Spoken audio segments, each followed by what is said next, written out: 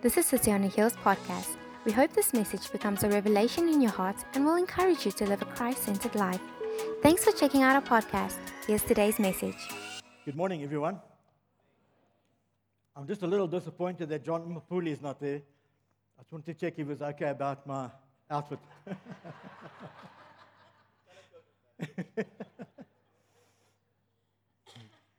Yeah, it's a really special time, isn't it? And I'm trusting that God's going to really do something very special this morning as I share what God's laid on my heart. I want to talk about the kingdom of God, and if you've been paying attention, you'll see that the kingdom theme is just constantly being threaded through everything that's being said here. I want to ask you, have you ever thought of the Garden of Eden as the kingdom of God? Hey? Isn't it amazing?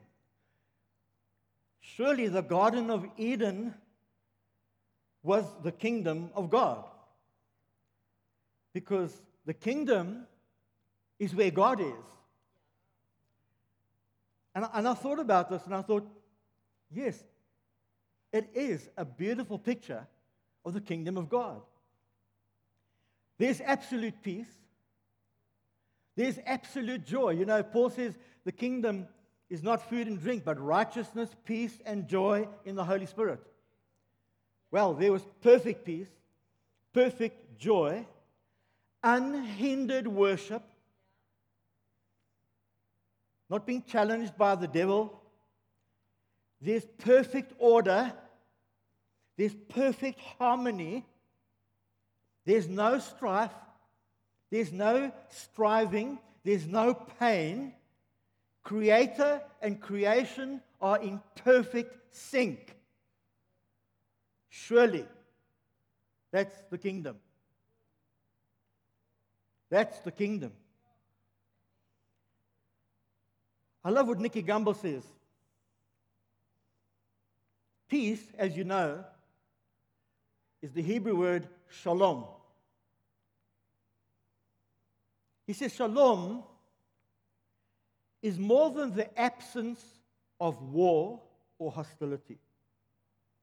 It is not just the absence of certain circumstances. Shalom is the presence of God and His reign. Shalom means wholeness, soundness, well-being, oneness with God. Shalom means every kind of blessing and good. Surely, that's what was in Eden. You agree?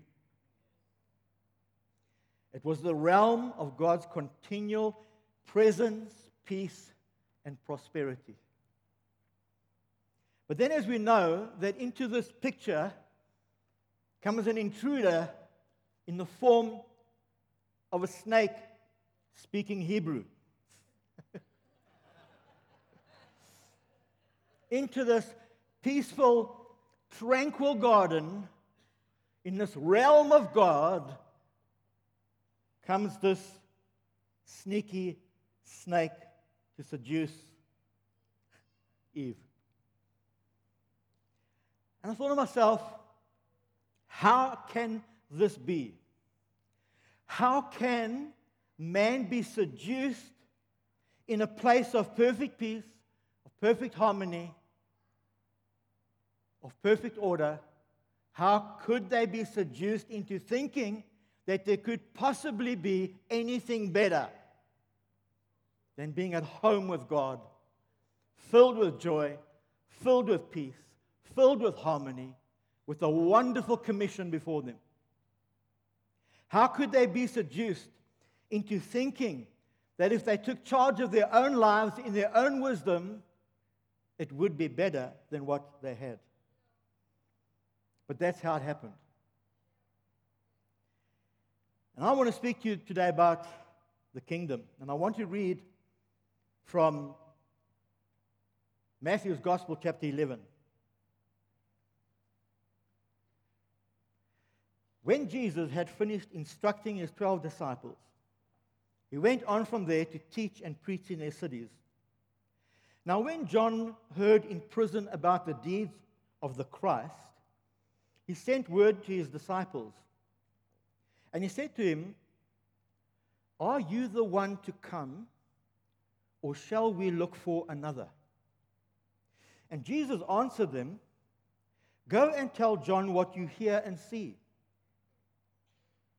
The blind receive their sight, the lame walk, lepers are cleansed, and the deaf hear, and the dead are raised up, and the poor have good news preached to them. And blessed is the one who is not offended by me." Mark's gospel tells us that it's like this cut-down version of Matthew's gospel. Jesus bursts on the scene and says, "The kingdom of God is at hand. Repent and believe." John says, "Are you the Christ, or must we look for another one?" Jesus sends him the kingdom manifesto. The kingdom has come. It's breaking in now with power on the earth. Verse 7, as they went away, Jesus began to speak to the crowds concerning John. "What did you go into the wilderness to see? A reed shaken by the wind? What then did you go out to see? A man dressed in soft clothing? Behold, those who wear soft clothing are in kings' houses. What then did you go out to see? A prophet? Yes, I tell you, and more than a prophet. This is he of whom it is written, 'Behold, I send my messenger before your face, who will prepare your way before you.' Truly, I say to you, among those born of woman, there has arisen no one greater than John the Baptist." Listen to this, by the way, because now this is you and me. "Yet the one who is least in the kingdom of heaven is greater than he." Why? Because the kingdom was now coming in fullness in Jesus. Now listen to verse 12. "From the days of John the Baptist until now, the kingdom of heaven has suffered violence, and the violent take it by force.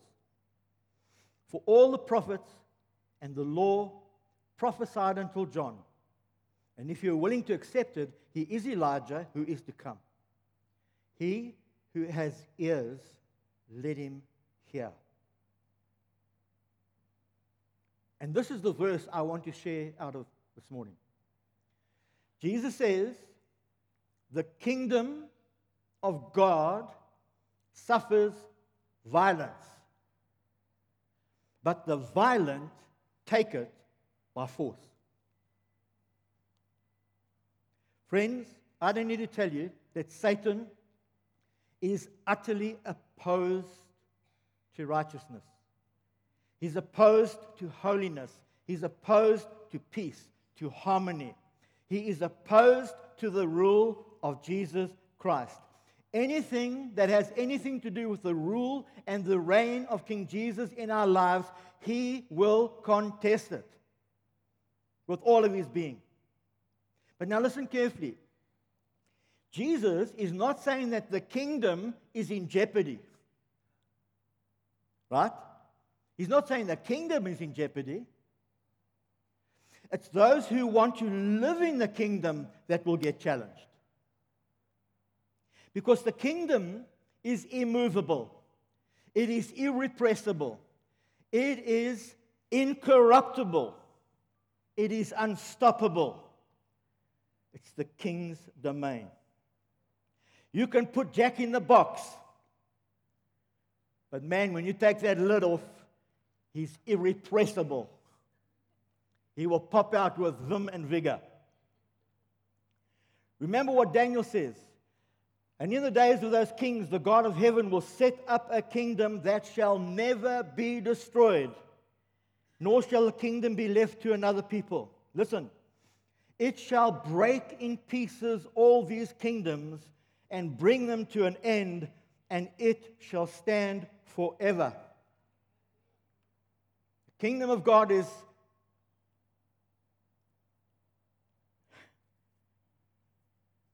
very powerful. All the irrepressibles. It's incorruptible. Listen. Jesus is the seed of Abraham. In your seed, all the nations of the world will be blessed. It is the incorruptible seed. When you and I have Jesus in our lives, we have been impregnated with an incorruptible seed. And that is the seed of the kingdom. It is powerful.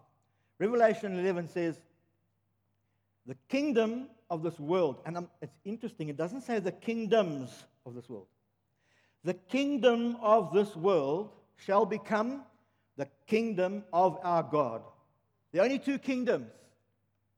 One is called Babylon, and the other is called the kingdom of God, of which Jesus is the king.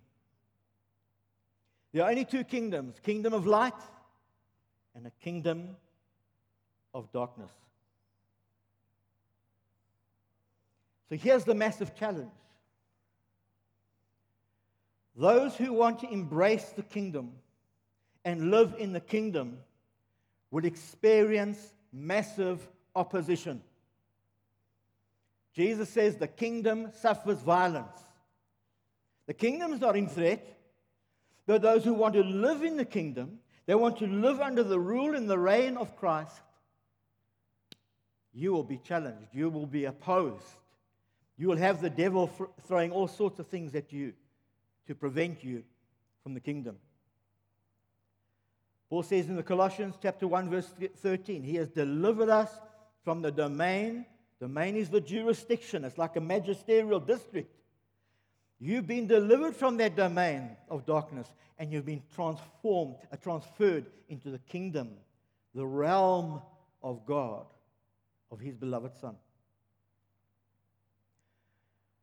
It was touched on earlier on. The kingdom of God is the promised land. That's the picture. The promised land is the picture of coming in to God's blessing and peace and favor and dominion. And as we know, there were giants in the land. They didn't just waltz in and say, God says, this is ours, here we are. No. The kingdom suffers violence.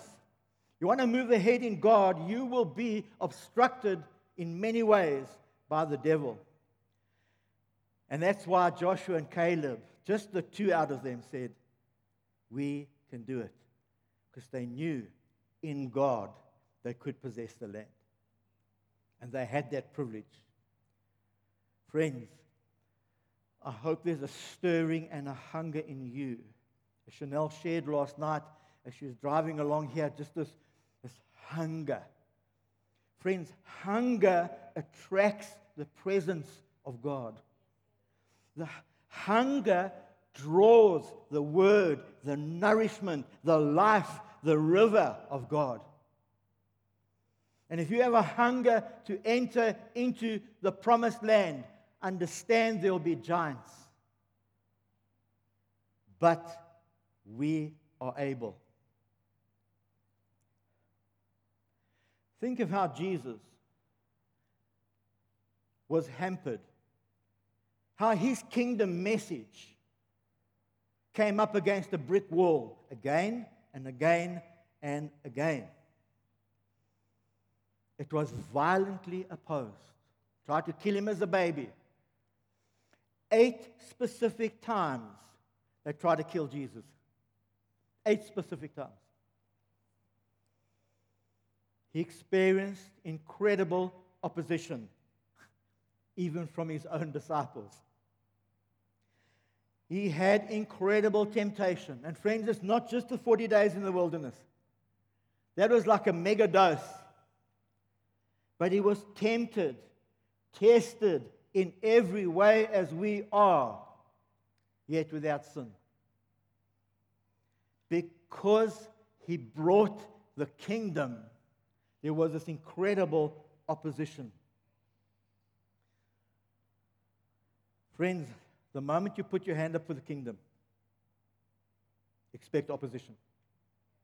Expect challenge. Peter says, don't get surprised when you've got problems. This is the testing of your faith. You want to be in the kingdom. You want to be a kingdom person. You want to come under the governance of Jesus. It's going to be contested. As sure as night turns to day. The moment you put your hand up to be a kingdom person, the moment you as a leader put your hand up to have a kingdom church, or you have a kingdom vision, it's going to be violently opposed. Jesus said, listen, if the world hates you, know that it first hated me before it hated you.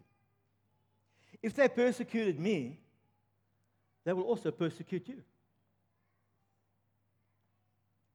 You see, the enemy does not actually mind religion. I think he loves religion because religion never changes people. Religion never advances the kingdom of God. Religion does not bring the life and flow of the river of life. All it does is help people go through programs and rituals and performances thinking this is the kingdom of God. But the kingdom does not consist in talk, but in power, in its many varied ways. He loves religion. He loves it when people are caught up in programs and rituals and regulations, because all of that takes your eyes off Jesus. It does. You get so tied up in performing and doing everything right and everything that the denomination tells you to do, and I'm talking across the board, even for us, as a kind of a denominational group. I'm using it very much in inverted commas, but it's a group of people with similar values and visions. If we get seduced into programs and patterns, it is so easy to take our eyes off Jesus.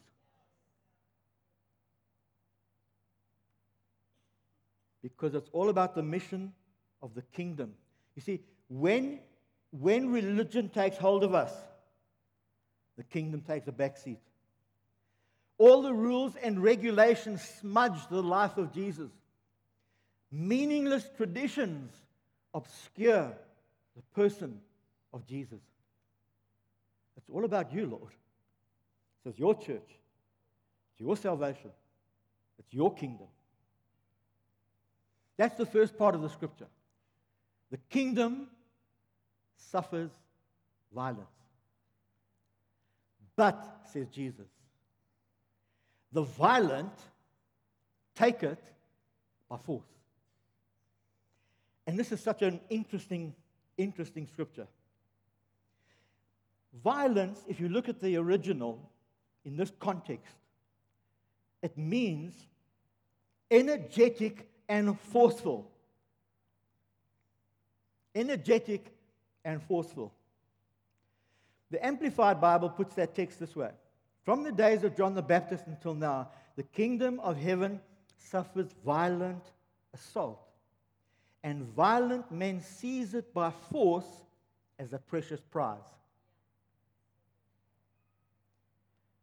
What does aggressive faith look like? What does forceful faith look like? And I'm really hoping that in this little section, I can help you see something of the authenticity of what it means to take the kingdom by force.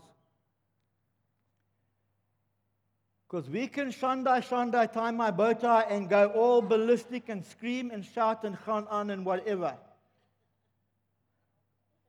It's not going to help. That may look forceful. Imagine if there was a barometer in the church, the Lord's barometer, measuring spirituality, true spiritual energy. Hey, lots of huffing and puffing is going to drop that gauge. Only the fire of the Holy Spirit that's going to lift that gauge. So what I want to do is I want you to look, because the Bible says the violent man seize it by force as a precious prize. So what did it look like in the life of Jesus? And I've got 5 R's to look at this. First of all, Jesus was a revolutionary. You think, oh, okay. We know what revolution's about, and there are lots of negative connotations, but listen to what the dictionary says. A revolutionary is about a drastic and far-reaching change in ways of thinking and behaving. Would you say Jesus fits the description of a revolutionary? He was a revolutionary. That's why I tried to kill him. The big difference, because a lot of other revolutionaries have got a lot of other hidden agendas. The agenda for Jesus was crystal clear. I've come to seek and to save the lost. I've come to set up my kingdom. And it's going to take some force, but not like the force of the world. God says, my ways are not your ways, neither are my thoughts your thoughts. But guess what? In Jesus, our ways become God's ways. I am the way, the truth, and the life. That's kingdom. In lining up with Jesus. Here's Jesus walking into the temple. I would say a whip in the hand and scooping tables over is pretty revolutionary. There is a divine indignation in Jesus for what really matters. This is my Father's house. There was a divine indignation in Jesus that enabled him to scoop the tables over. And listen, it's not just a few nice little tables like our nice little drum tables here. Big tables, cattle, sheep, doves, all over the place. And Jesus ripped into that crowd and he bellowed out and he said, my Father's house is a house of prayer, and you've made it a den of robbers. That's pretty revolutionary. I think cursing a fig tree is pretty revolutionary. Hey, it's the poor fig tree. I'm just like minding my own business. Sorry, these are prickly pears.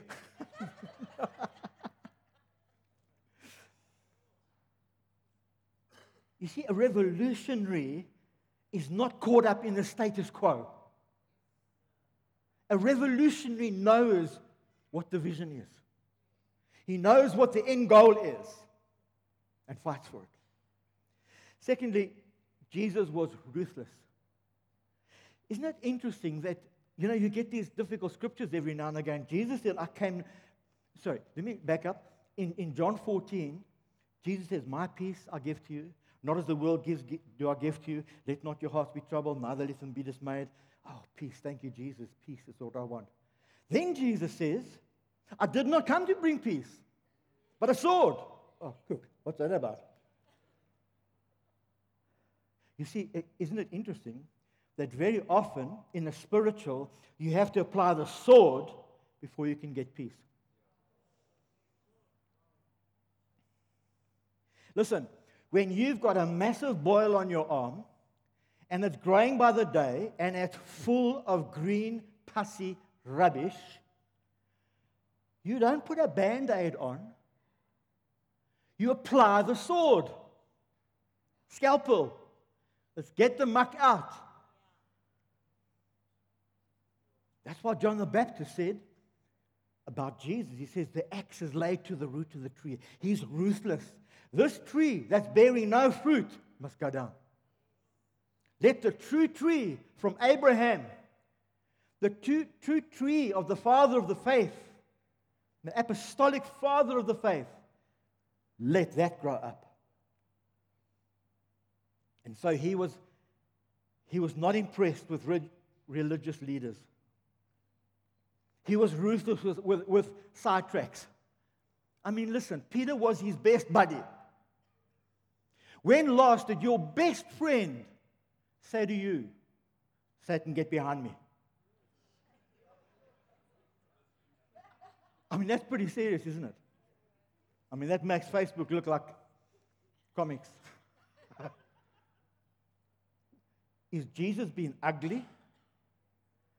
No. He is ruthless about the kingdom. Ruthless. No sidetracks.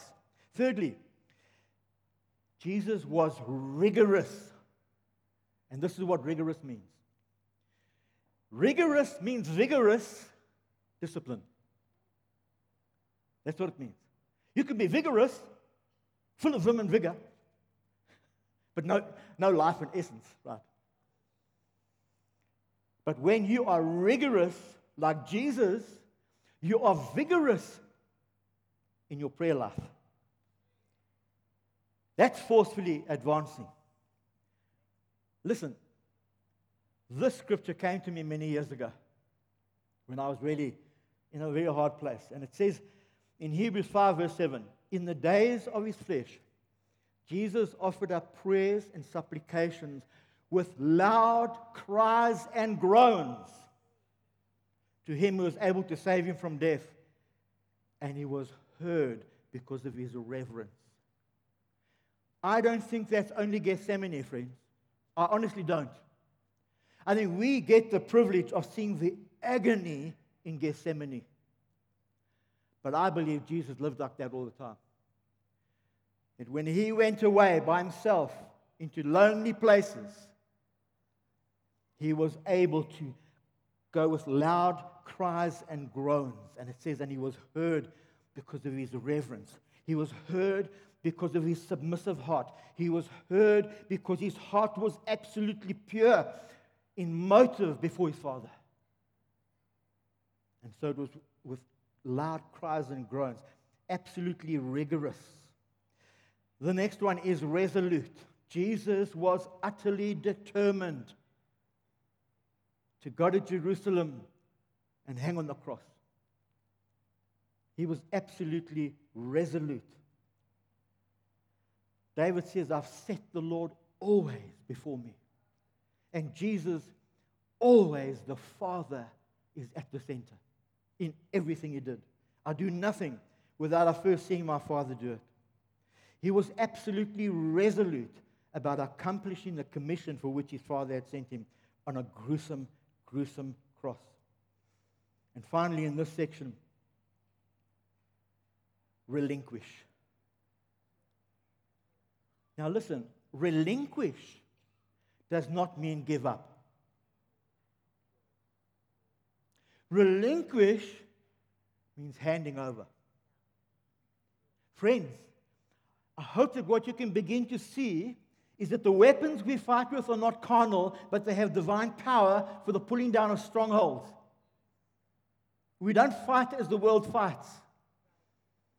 And one of the great weapons of Jesus was the ability to relinquish. You see, if a king relinquishes his throne to his son, he's not giving up. He's in a place of victory, but feels this is the time to relinquish my crown and give it to my son. He's not giving up. And so the mark of Jesus is that his life was one of relinquishment to the Father in everything. You know the scripture, Philippians chapter 2, absolute key scripture. Though he was in the form of God, he did not count equality with God as something to be grasped. But he emptied himself by taking the form of a servant and being in the likeness of men. And being found in human form, he humbled himself. This is not the way of the world, is it? He humbled himself by becoming obedient unto death, even death on the cross. He relinquished his rights. He could have clicked his fingers and a whole legion of angels would have come down and clapped a few people. Right? He relinquished that right.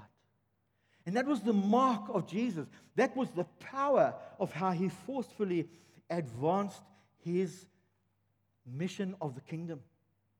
He says, no one takes my life from me. He says, I lay down my life that I may take it up again. No one takes it from me, but I lay it down of my own accord. Relinquishment. The devil never took Jesus' life. Listen, when Jesus said, Father, into your hands I commit my spirit, relinquished himself to the Father. The devil had sweet blow all to do with it. And friends, that is the way that we forcefully advance the kingdom. You see, in the kingdom, aggression means a whole different thing. The world, it means a whole different thing. But in the kingdom, aggression is a whole different look. It's opposite to the world. Our aggression is in the opposite spirit, but it comes with much power. Instead of Jesus fighting for his life, he surrenders himself like a lamb who before its shearers was dumb and he opened not his mouth. And in the world it looks, oh my goodness, so pathetic. Oh, but we know therein was the power. This humble life, laying his life down that he might take it up again. In the eyes of the world, pathetic. In the sight of God, powerful. He acted in the opposite spirit. Just about there, so if you can hang on a few minutes. You see, our armor in this war is very different to the world. But oh, so much more power. So much more power. Because it's channeled in the Spirit and by the Spirit. Paul's exhortation in our fight against principalities and powers is very interesting. 4 times in that passage he says, stand. Withstand, stand, stand. Now, in the world, you can't stand. Yes, no, the axe will come and take you over.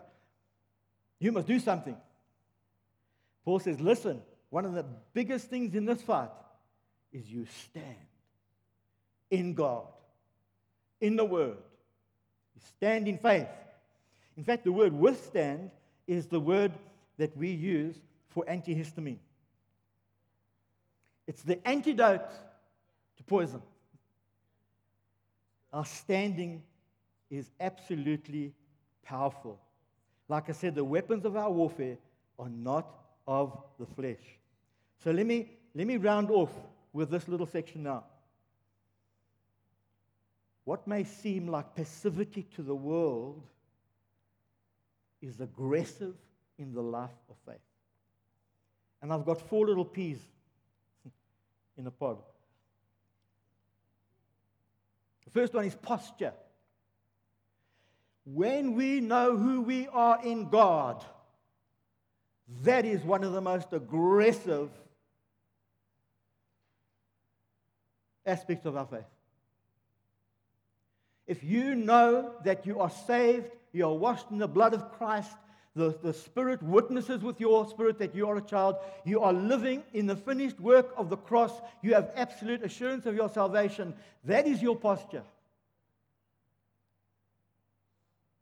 And what a posture, because that's where the war gets fought from, out of that. Your life is totally focused on Jesus. You are able to say, I'm seated. Yes, posture. I'm seated with God in the heavenly places. Waiting on God is not passive. You see, it's completely upside down to the world, isn't it?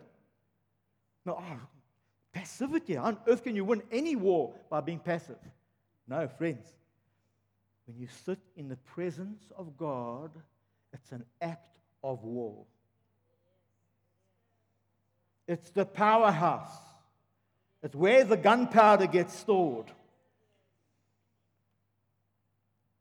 I love that scripture that says, God acts on behalf of those whose hearts are perfect towards Him. Posture. Right? Pray. Friends, the quiet place is the powerhouse. Listen, the devil does not mind us talking about prayer. He does not mind the seminars on prayer. What he hates is when people actually pray.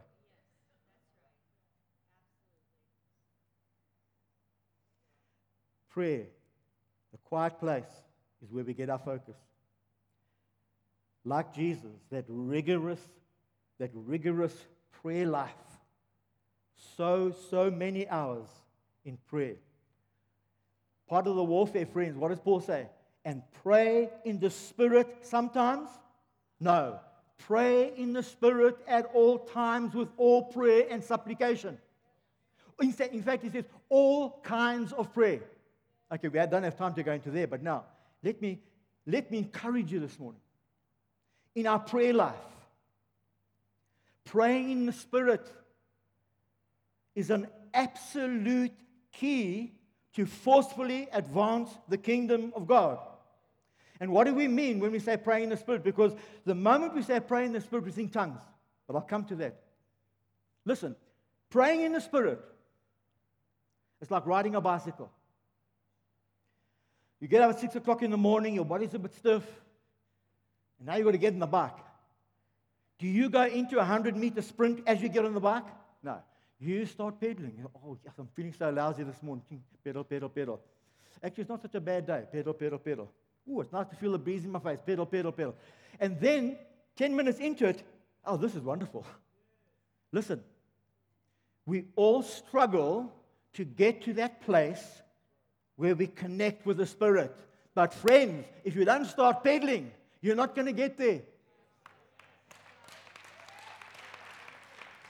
It's not going to happen through WhatsApp. Pray for the day. No, friends, when you are feeling lousy, when your body is tired and very unspiritual, you pray by faith. I enter His gates with thanksgiving in my heart and His courts with praise. And I start thanking Him for my breakfast, and I start thanking Him for my wife, and I start thanking Him for the house and for the clothes, and I say, oh, Jesus, you're here. You start pedaling, and what happens? The Holy Spirit joins you. Hey, now you are pedaling, but it's talaka, because now you're feeling the wind at your back. That's praying in the Spirit, friends. If the devil can keep us in a place of paralysis, friends, you've got to enter in. Am I speaking too harshly? But I'm an old man, so.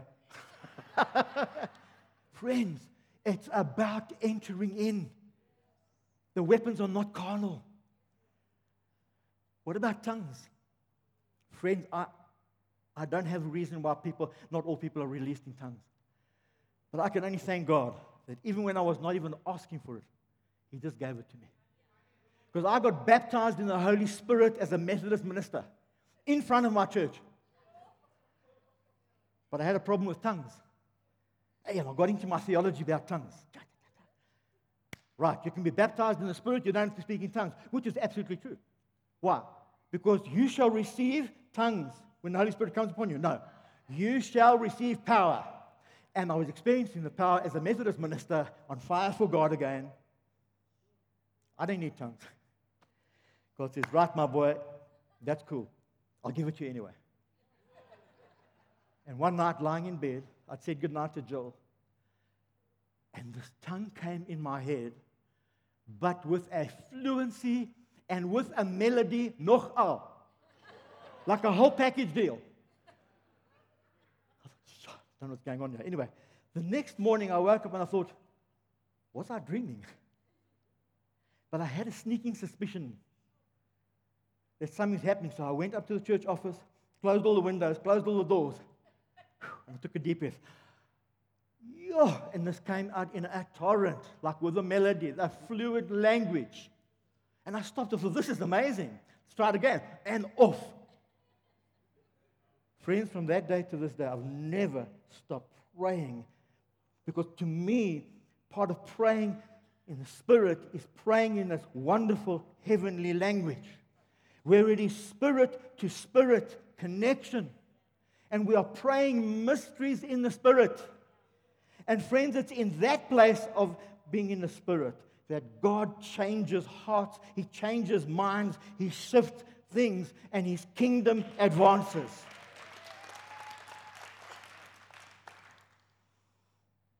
Praise. Friends, praise is an absolute key. In all circumstances, Paul says, praise. The world thinks we're nuts. No, we praise God. You know, when Jill was in hospital a little while ago, and it wasn't like just a little thing, I went into prayer time, and I started worshiping, and I thought, isn't this a bit funny that you are worshiping and your wife's really ill? I thought, no, this is right. This is the way.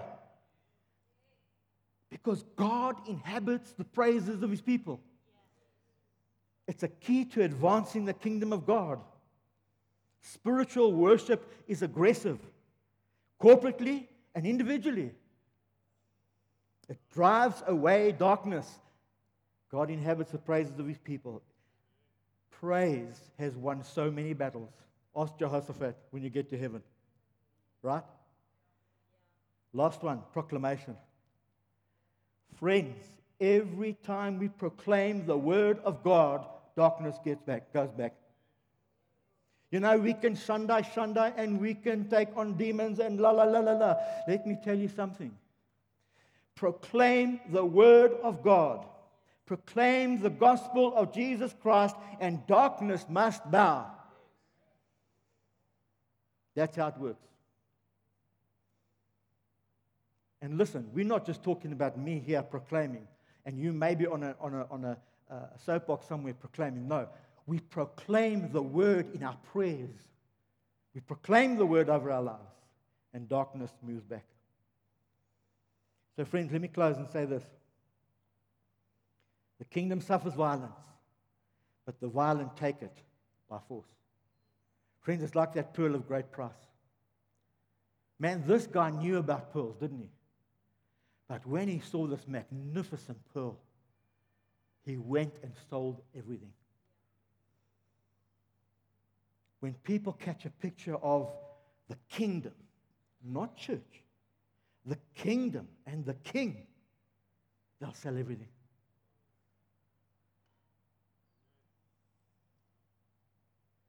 We are receiving a kingdom that cannot be shaken. The kingdom we're receiving is unshakable. It's immovable. It's irrepressible. It's incorruptible. It's unstoppable. It is the King's domain. And friends, right now, maybe you as a leader are experiencing something of the opposition to the things of the kingdom. Maybe in your own life, in your own personal relationships, maybe at work. It could be anywhere. You're experiencing something of opposition because you want to live for the King. But it's hard going. And I believe God wants to break through this morning. It's still morning. Yeah, it is. I believe He wants to break through. And I've asked Albie to sing this wonderful song of victory. And what I want to do is, friends, as we enter into the worship of this song, I want you to come forward.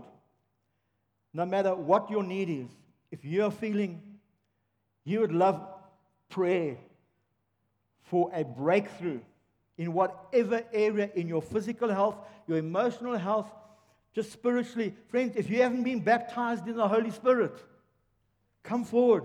Say to those of us who will pray for you, I want to be baptized in the Holy Spirit. Maybe some of you, you're longing to pray in tongues and to get a breakthrough there. Come, please. I want you not to just sit there. I want you now to activate the Word and respond to God's Word, not to me. Your kingdom come, Lord, in me, in my family, in my work, in my relationships. Your kingdom come, Lord. Breakthrough. Amen. Thanks for joining us for today's message. Don't forget to check out our website or visit City on a Hill International on Instagram or Facebook for our updates, celebration times, or ways you can get involved. We are also streaming our message on Facebook Live, so make sure you join us or share the post. Thanks again for checking out our podcast. We'll see you soon.